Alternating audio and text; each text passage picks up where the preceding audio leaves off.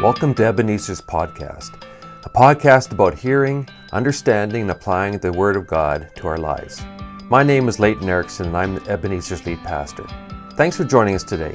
Please check out our website at ebenezerbaptist.ca to connect with us and learn more about our ministries. I hope you enjoy the message.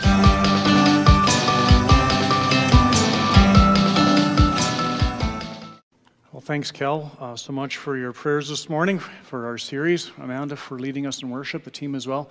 Great to be here together in person. Good morning to you, and as well those who are our online group. Great to have you with us this morning as well. Nearly 25 years ago, the boxing world was on the edge of its seat. Two formidable opponents were about to square off in a rematch for the heavyweight championship of the world. The Mike Tyson-Evander Holyfield fight began with Holyfield dominating the first two rounds. He had in fact beaten Tyson the first time these two had met, and it looked like the rematch would be a repeat of the first fight. But in the third round, while Holyfield held Tyson in a clinch, Tyson rolled his head up over Holyfield's shoulder, and he literally bit off a piece of his ear. If you're curious, you can go online and look. My wife said, don't show those pictures, so I'm not. Now, I don't regularly follow boxing or MMA or any other forms of combative sports, except to watch maybe a little bit of Olympic boxing. But I even know that there is no doubt whatsoever that Tyson's actions were way across the line in terms of following boxing etiquette and boxing rules and boxing guidelines. He had been beaten before. And now what appeared to be happening was that he was stooping to any means possible, even fighting dirty, even to biting in his attempt to win back the crown. For the last couple of weeks, we've been looking at our sermon series, The Invisible War. The Invisible War is one which every one of us is engaged in. It's one which our spiritual enemy, Satan, wages upon those of us who follow Jesus and name him as Lord. And like Tyson, Satan has already been defeated. The victory has already been won by Jesus at the cross. Revelation says the accuser of our brothers and sisters who accuses them before our God day and night has been hurled down. They triumphed over him by the blood of the Lamb and the word of their testimony. Now, despite the fact that Satan has already been defeated, he's still fighting. He is still fighting, and he is desperate, and he uses absolutely every lowly scheme and dirty tactic possible in his attempt to subdue those of us who love Jesus and follow Jesus, in his attempt to drag us away from our faith in Christ. As we start this message today, I want to be absolutely clear. Satan is completely opposed to God, and he will do everything he can to thwart God's plans and hinder God's people in their walk with God and their witness for him. And so in our message today, we want to expose more specifically Satan's purposes and Satan's tactics, not to glorify him, not to put him in the spotlight, but to shed the light on him and his ways in order that we may more effectively stand firm against the schemes of the devil as we're instructed in Ephesians chapter 6. So we got a lot of stuff that we're working through here this morning. I'm just going to dive right in it. There's been a few that have come after between the services with just questions, and we'll gladly interact around that stuff as well if there's things that you want more clarity on. All right, exposing Satan's purposes. Satan's purpose is to defame God and distort his character. Now, in order to unpack this, we need to go to the first place that we see Satan in Scripture, and that's Genesis chapter 3. He's interacting with Eve shortly after creation. Now, this conversation actually tells us a lot about how Satan operates. Genesis chapter 3, verse 1, we see that he begins by questioning God's word. He said to the woman, did God really say you must not eat from any tree in the garden? Now notice he didn't deny that God had spoken to her. He simply questioned whether Eve had gotten it right. Perhaps he misunderstood. Maybe you ought to rethink. That kind of a nuance is what he was trying to spin this with.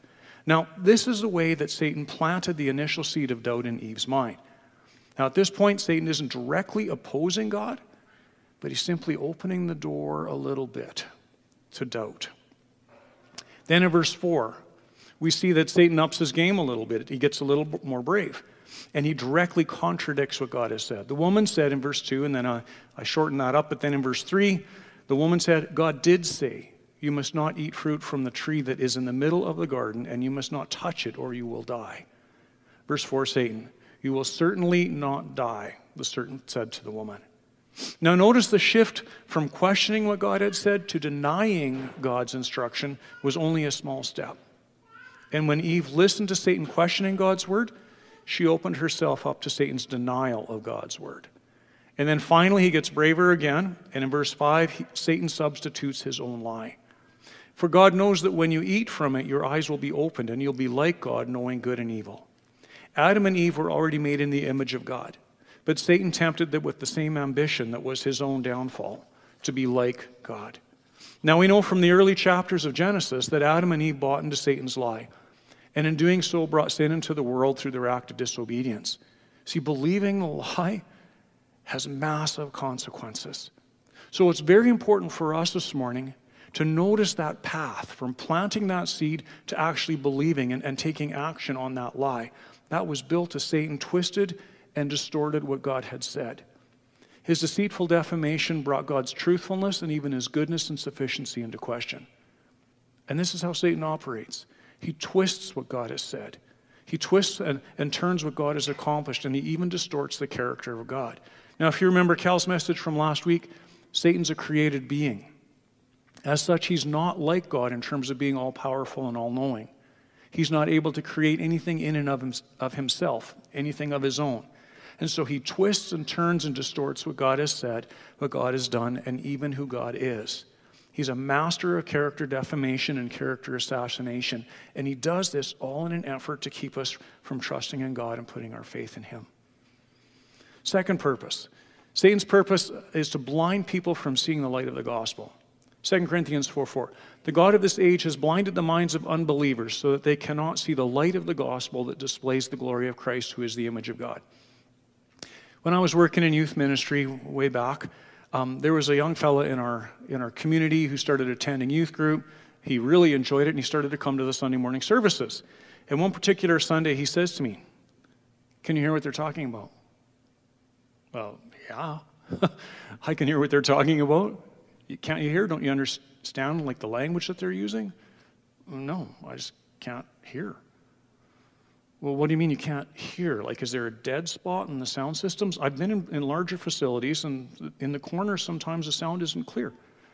No, I just can't hear anything at all that's said from the pulpit. That's bizarre, right? So in that moment, we decided this has got to be a spiritual issue. This young guy had come from a pretty rough home, and it appeared to us that Satan had a bit of a foothold there, a bit of a grip in his life, and he didn't want to give that up. And so we prayed that he'd be able to hear what was being spoken, what was being preached from the pulpit, and he could hear. He could hear what was being said. Satan does anything that he can to blind people from seeing the light of the gospel. He will even literally at times block us from hearing what's being spoken, what's being said. He does everything he can to keep us from embracing what God has for us. And he goes to great lengths. Matthew 13 says, "Listen then to what the parable of the sower means. When anyone hears the message about the kingdom and doesn't understand it, the evil one comes and snatches away what was sown in their heart. This is the seed that's sown along the path." So here's another purpose of Satan. He tries to get us to act independently of God. Now, there's a lot that we can learn about Satan's purposes by examining his interactions with biblical characters. So even early on in Genesis was one. For the next few points, we'll be looking at Satan's interaction with Jesus in his temptation in Luke chapter 4. Verse 1. Jesus, full of the Holy Spirit, left the Jordan and was led by Satan into the wilderness, where for 40 days he was tempted by the devil. He ate nothing during those days, and at the end of them he was hungry. The devil said to him, "If you're the Son of God, tell this stone to become bread." Jesus answered, "It's written, man shall not live on bread alone." Excuse me. As we look at the temptation of Jesus, for me personally, I found it a little easier to understand by kind of breaking it down into a couple of different aspects. The physical aspect of fasting for such a long period of time is just kind of one side that I want to look at, and then the spiritual aspect of that actual temptation. The physical demands of fasting 40 days would have been incredible. It's been shown that the human body can actually go without food for 40 days, and sometimes even longer. However, survival experts say the human body can only go without water for 2 to 3 days. So what was the setting of Jesus' fast? It was in the desert.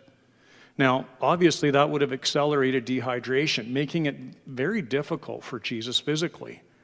He had to have depended largely upon his heavenly Father for all that was needed to maintain his fast for that length of time in that difficult setting. He was depending on the Father for that. Now, the passage also tells us, that in addition to this time of fasting, the devil came and tempted Jesus. And he responded by quoting Scripture, Deuteronomy chapter 8, verses 2 and 3. And these are actually not the words of a biblical character in the past. These were the very words of God as he spoke to Moses from Deuteronomy. And so Jesus is using not his own words or the words of another character, but those of God to refute the devil's temptation. Again, he is relying completely upon the Father to withstand the testing that he was undergoing. The physical testing, that aspect of it, he's relying upon the Father. The spiritual aspect, he's relying upon the Father. When Satan begins to tempt Jesus, it appears that he starts with a question, if you're the Son of God. But it's actually not a question. It's a statement of fact. Satan was fully aware of who Jesus truly was, and he's attempting to get Jesus to use his authority as the Son of God to meet his needs. If you're the Son of God, tell the stone to become bread. Do you get what's going on here? The devil is tempting Jesus to abandon his reliance upon the Father and trust in his own abilities instead. It really looks like this. Since you're the Son of God, you have the authority to do this. Go ahead. One of God's deepest longings for those of us who follow him is that we trust in him totally and rely on him completely. A well-known verse for many of us, Proverbs 3, starting at 5. Trust in the Lord with all your heart and lean not on your own understanding. In all your ways submit to him and he will make your path straight. God wants us to trust him completely. But the devil knows that when we depend upon the Lord completely, when we trust him completely, our faith grows, our relationship with God grows, the effectiveness of our walk with God grows, our witness becomes more effective. He doesn't want that. And so he does everything he possibly can to get us to rely on our own strength instead of on the Lord's strength. Satan's purpose is to have us abandon our love and loyalty to God. Verse 5, then the devil led him up to a high place and showed him in an instant all the kingdoms of the world. And he said to him, I will give you all their authority and splendor. It's been given to me, and I can give it to anyone I want to. If you worship me, it will all be yours. Jesus answered, it's written, worship the Lord your God and serve him only. Now in Matthew, we're told that the high place Jesus was taken to was a mountain. And there are some who say he was probably shown, possibly shown through a vision, all of the grandeur of the world. And the devil tempts him. You can have all of this, but you need to bow down and worship me. That's his question. That's his request. And again, Jesus responds with Scripture. Again, it's from Deuteronomy. Again, it's the words of God, not of anyone else. Chapter 6, verse 13, worship the Lord your God and serve him only. See, God desires our worship. And in fact, he is the only one who deserves our worship. The first two of the 10 Commandments says this, I am the Lord your God. You shall have no other gods before me. You shall not make for yourself an image in the form of anything in heaven above, or on the earth beneath, or in the waters below. You shall not bow down to them or worship them. Now, if Jesus would have given in to this temptation, he obviously would have broken those commandments. But that act would have been based upon something happening internally with him. A shift of loyalty, a shift of the heart. Bowing to the enemy would have indicated that Jesus had traded his love and devotion for the Father for all that the world could offer. Now, it's also important for us to understand that giving into this temptation would have also discredited Jesus as a perfect sacrifice for our sin. Had Jesus bowed, our salvation through him would have been unattainable. But he understood why the Father had sent him into our world, and he kept his focus on the Father's plan. And he accomplished what he had for him. Despite the fact this tactic of Satan is centuries old, his strategy hasn't changed. He still attempts to entice those of us who love God to trade it all away for those things that the world offers. And so I think a question for us this morning, are we able to keep our hearts and minds focused on what the Lord has for us? Whatever that might be, Or have we traded away his kingdom purposes for those things that the world offers? Satan purposes to have us test God. Now, this one's a little harder to understand, but hopefully we'll unpack it clearly here this morning. Verse 9, the devil led him up to Jerusalem, and he had him stand on the highest point of the temple. If you're the Son of God, he said, throw yourself down from here, for it's written, he will command his angels concerning you to guard you carefully. They will lift you up in their hands so that you will not strike your foot against a stone. Jesus answered, it is said, it is written, do not put the Lord your God to the test. Now, Satan appears to be getting a little craftier in his temptation strategy, a little sneakier, and this time he uses Scripture to tempt Jesus, but he takes it out of context. And Jesus easily recognizes the error, and he names it for what it is. Excuse me a minute here.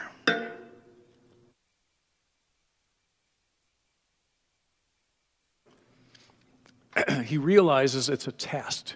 Now, to test God is an attempt to have God act in a way that puts his power on display. When we boil it down, it's really a request to have God put on a show for you.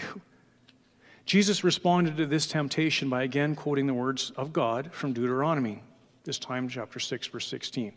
And we know those, do not put the Lord your God to the test. Now, during his earthly ministry, there were others who asked him to put the power of God on display. Matthew 12, then some of the Pharisees and teachers of the law said to him, Teacher, we want to see a sign from you. Now, Jesus had been healing, he'd been feeding the masses, but they weren't asking for that. They were asking literally to have Jesus perform some sign in the heavens, to do something in the sky, whatever that might look like, to manipulate the sun or something of that nature, something that grand. But Jesus refused their request, and he pointed instead to his impending death and resurrection. This, in fact, is God's greatest sign of his love towards all of us. He answered them, a wicked and adulterous generation asks for a sign, but none will be given except the sign of the prophet Jonah, who was in the whale 3 days and then was what's the technical word that I want to use here? He came out of the whale in 3 days. So there's that imagery of being laid in the tomb and then rising 3 days later. That's the picture that's there. Now, putting God to the test is not how the follower of Jesus should behave, really. We're called to trust God and follow him. Now, this doesn't mean that we shouldn't ask for miracles. God loves it when we trust him and come in faith. But God isn't our puppet. And that's the sin that's here. We shouldn't build a situation. We shouldn't create a space where the need for God to act is built by ourselves so that he can be put on display. He's not our puppet. God is our Lord. He's our King. And that's the sin that was pointed out in that temptation. Do not put the Lord your God to the test. So we've looked at 5 of Satan's purposes that we've seen in passages through interactions with Jesus, with Eve. And now we want to move on to a discussion of his tactics. This is a ton of stuff here. I feel, after first service, I felt like I had a fire hose up here. You know, I hope that you're not getting overwhelmed by the amount of stuff that's here. But like, prayerfully listen. Maybe one of these will really be more meaningful for you. So as we move into this section, I want to give credit to a gentleman named Dave Buehring. Some of you know that name. He is the author of a book that we've used here for discipleship extensively called The Discipleship Journey. Now, he does a really good job of exposing and explaining many of Satan's tactics. And so I'm sharing this next section of my sermon, and I'm relying very heavily on Dave's resources here, and I just want to give credit where credit is due. Ephesians 6:11 tells us that Satan has schemes which he uses against the people of God. And there's actually a few examples in Scripture where we see some of these schemes at work. 1 Chronicles 21, verse 1. Satan rose up against Israel and incited David to take a census of the nation. So counting all the people included the fighting men. And that was something that God did not want David to do because he shifted his trust then from God to his army. He incited him to do that. Now here's another example. Judas Iscariot. He was the one who betrayed Jesus. But this betrayal was initiated by Satan. John 13:2, the evening meal was in progress, and the devil had already prompted Judas, the son of Simon Iscariot, to betray Jesus. Now in 2 Corinthians 2:11, Paul shares it's important that we know Satan's tactics. He says it's important that we know his schemes so that he may not, quote unquote, outwit us. So it's important that we understand these things. We need to be aware of these strategies for a few reasons. First of all, so that we can recognize when we're under attack, but also so that we can understand how to regain our freedom from that attack. Now here's some of Satan's schemes. There's 7 of them here this morning. The first one is pride. Satan will prime our pride. This sin originated with the devil himself. In Isaiah 14, we find 5 I wills of Satan, which are related to his desire to make himself like God. And this is God speaking through the prophet Isaiah. You, Satan, said in your heart, I will ascend to the heavens, I will raise my throne above the stars of God.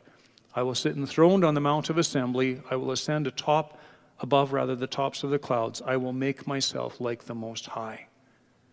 Many of our sin issues are rooted in pride. Pride opens our life to the attack of the enemy. Pride breeds things like selfishness, independence, rebellion from God, and the desire to follow that sinful nature that we still all have. We give Satan a grip on our soul to the degree that we choose to walk in pride. Since pride is so destructive, we need to be very aware of the enemy's attempts to stoke our pride. That it isolates us from God, and the pride just continues to build. James actually tells us how to deal with pride. Scripture says God opposes the proud, but he shows favor to the humble. Submit yourselves then to God, resist the devil, and he will flee from you. When sensing that you're being challenged in an area regarding pride, we need to humbly face that. We need to come in humility and depend upon the Lord. Resist the devil, draw near to God, and he will flee from you. Humility, drawing near to God, defeats pride. Unbelief, a second tactic, a second strategy. We find this sin in the very beginning, in the garden with Adam and Eve. And we saw earlier, Satan asked this question of Eve, did God really say? Now from the beginning, Satan has tried to sow distrust of God within the human heart.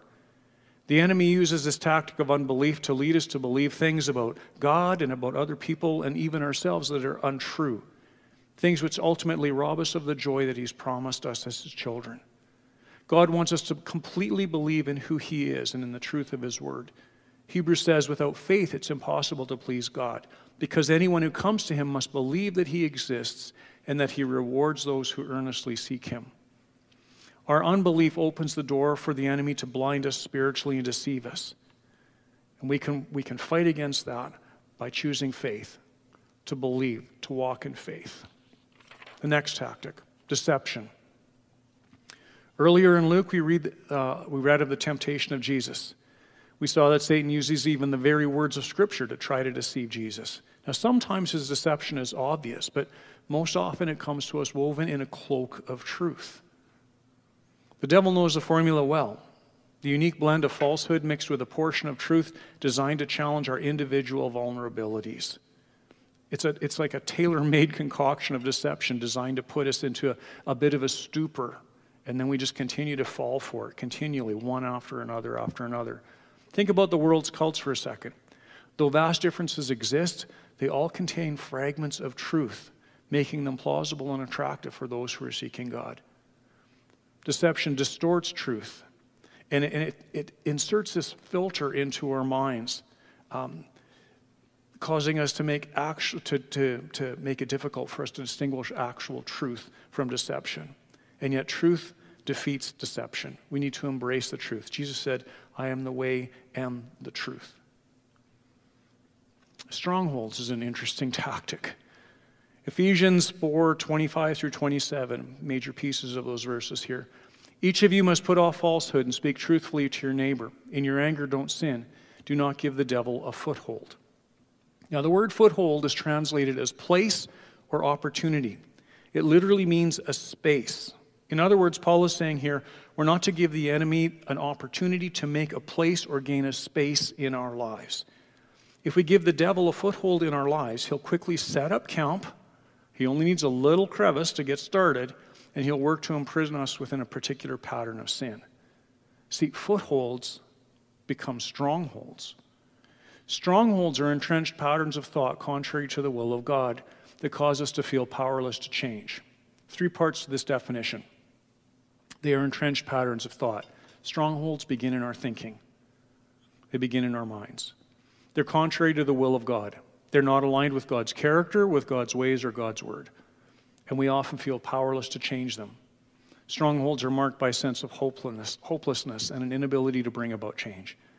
Now, from a military perspective, strongholds are built on places that are naturally already strong places. Fortresses are often built on top of a hill or near important bodies of water. So we need to be completely aware of the fact that Satan doesn't always just attack us in our weaknesses. Sometimes he'll manipulate and actually attack us in our strong areas. He may target our natural strengths, causing us to rely too heavily on our own abilities, tempting us to place our confidence in ourselves rather than on what God wants to do through us. Satan tries to establish strongholds in our thinking to keep us bound in this false belief system. And strongholds can affect areas like pride, fear, poor self-esteem, and all kinds of other things that will impact us. Freedom comes from strongholds as we acknowledge our need of God to gain victory and rightly align ourselves with Him and with His Word. That means confessing any areas where we may have allowed Satan to gain a foothold. Sometimes these are knowingly, like they happen to us. We know that they've happened. Sometimes we do them unknowingly. Confess those areas and then refute the stronghold in Jesus' name. Now, as I was working on this part of the message, the idea of spiritual footholds and spiritual strongholds just kept coming back to my mind. And I think if we sense that, sometimes that's God speaking to us. We need to pay attention to that. So I prayed about that. And actually spent some time confessing where I had unknowingly allowed the enemy to get a foothold in my life. And then I refuted that in Jesus' name, the stronghold that had been built. Later that day, that same afternoon, I got a phone call from someone regarding a situation that happened like 7-8 years ago. And they actually came and they made a past hurt right. I'm going, wow, this has got to be God at work. Strongholds can be built in our lives, and we don't even know it.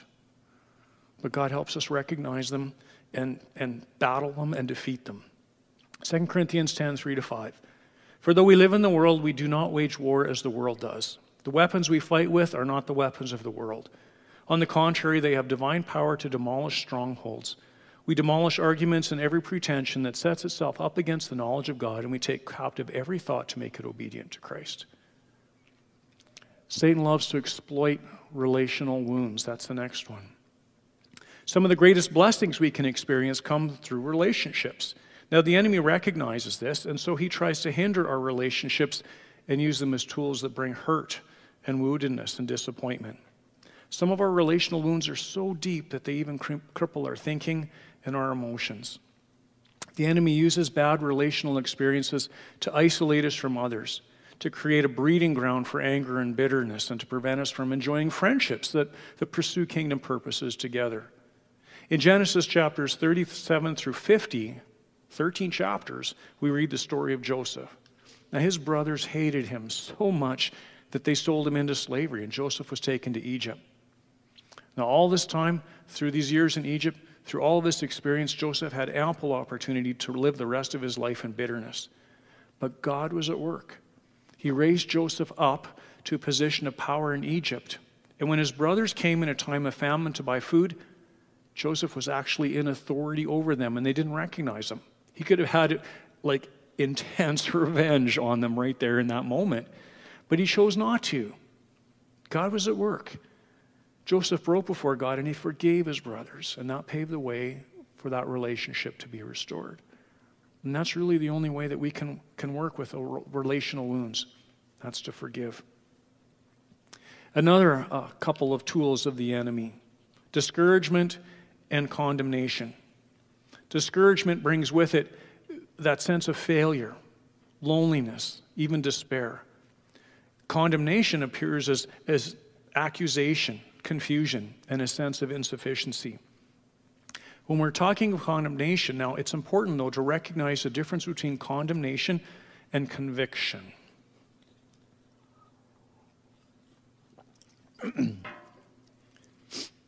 Conviction is from God. Conviction is a clear exposing of our sin, and yet there's hope that comes with it. When conviction comes, God also provides a way out, and that's through humility, through confession, and through forgiveness. So when we're feeling conviction, that strong sense that I have done something that's broken a law of God, we need to ask the Holy Spirit to reveal sin in our lives, ask for forgiveness, ask for cleansing, refute the enemy in that, and then move on in that freedom that comes. Now, on the other hand, condemnation, that's different. It brings confusion, a sense of failure, and it often leaves us feeling depressed. Now, we can respond to condemnation, and both of these will appear as condemnation initially. But as God tests it and filters it, condemnation may actually be conviction. Okay, we got to keep those things clear. But if there's condemnation there, and if you ask the Holy Spirit to reveal any sin, and there is no conviction that comes as a result of that, then that is just condemnation that's coming by the enemy. We need to recognize it as condemnation, not conviction, resist the enemy in Jesus' name, and move forward. The story of Elijah from 1 Kings 19 is actually a good example of someone who was dealing with intense discouragement. After a huge spiritual victory over the prophets of Baal, Elijah's life is threatened by Queen Jezebel. And so in desperation, he runs and he hides out in the wilderness. He tries to get away from her. And at the deepest point of his discouragement, Elijah actually asks God to end his life. He's that low. And yet in response to this deep discouragement, God's at work. And he sends an angel to minister to Elijah. And then actually he comes and speaks to him.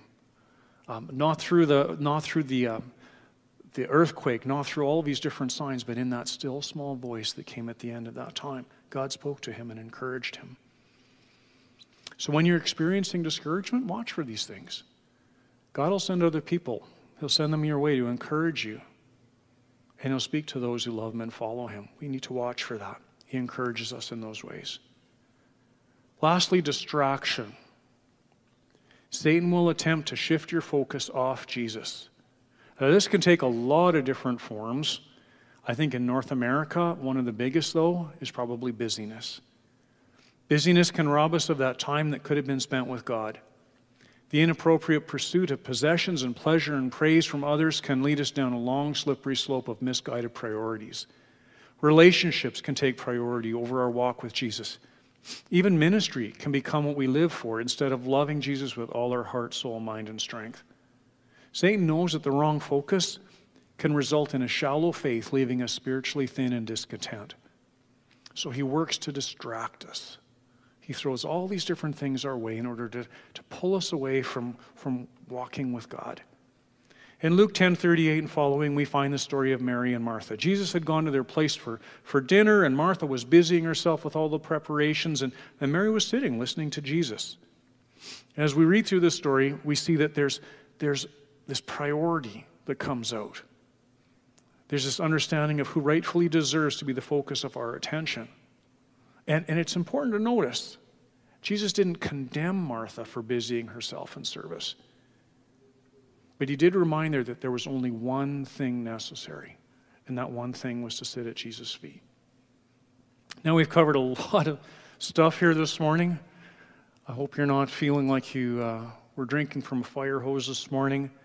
A lot of stuff. 5 major purposes of Satan. I think 7 tactics that he used to damage our walk with God and our witness.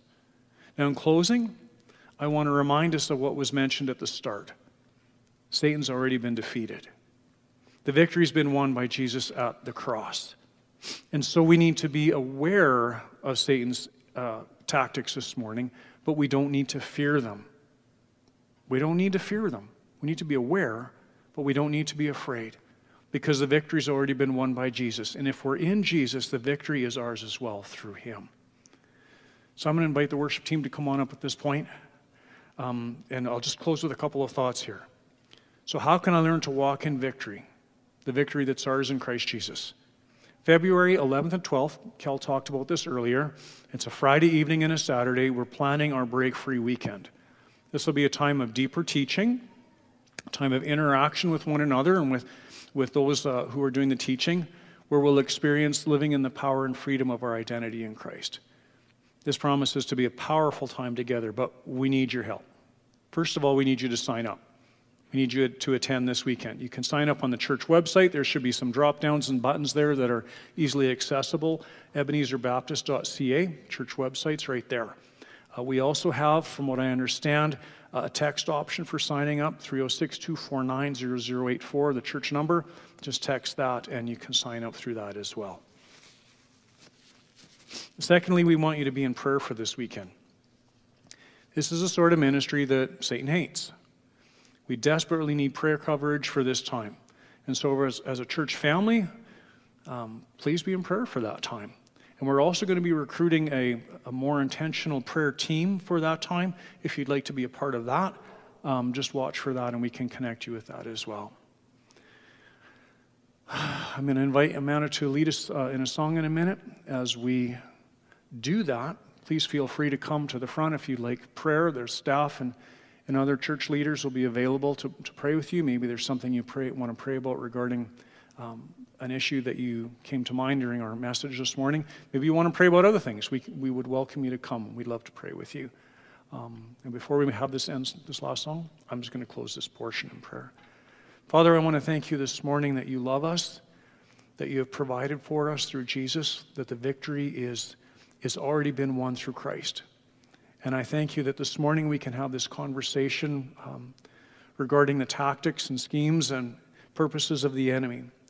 And I pray that as your children, if we have left a spot in our lives open, that we would come and that we would deal with that we would rely on your strength to walk in the freedom that you have for us.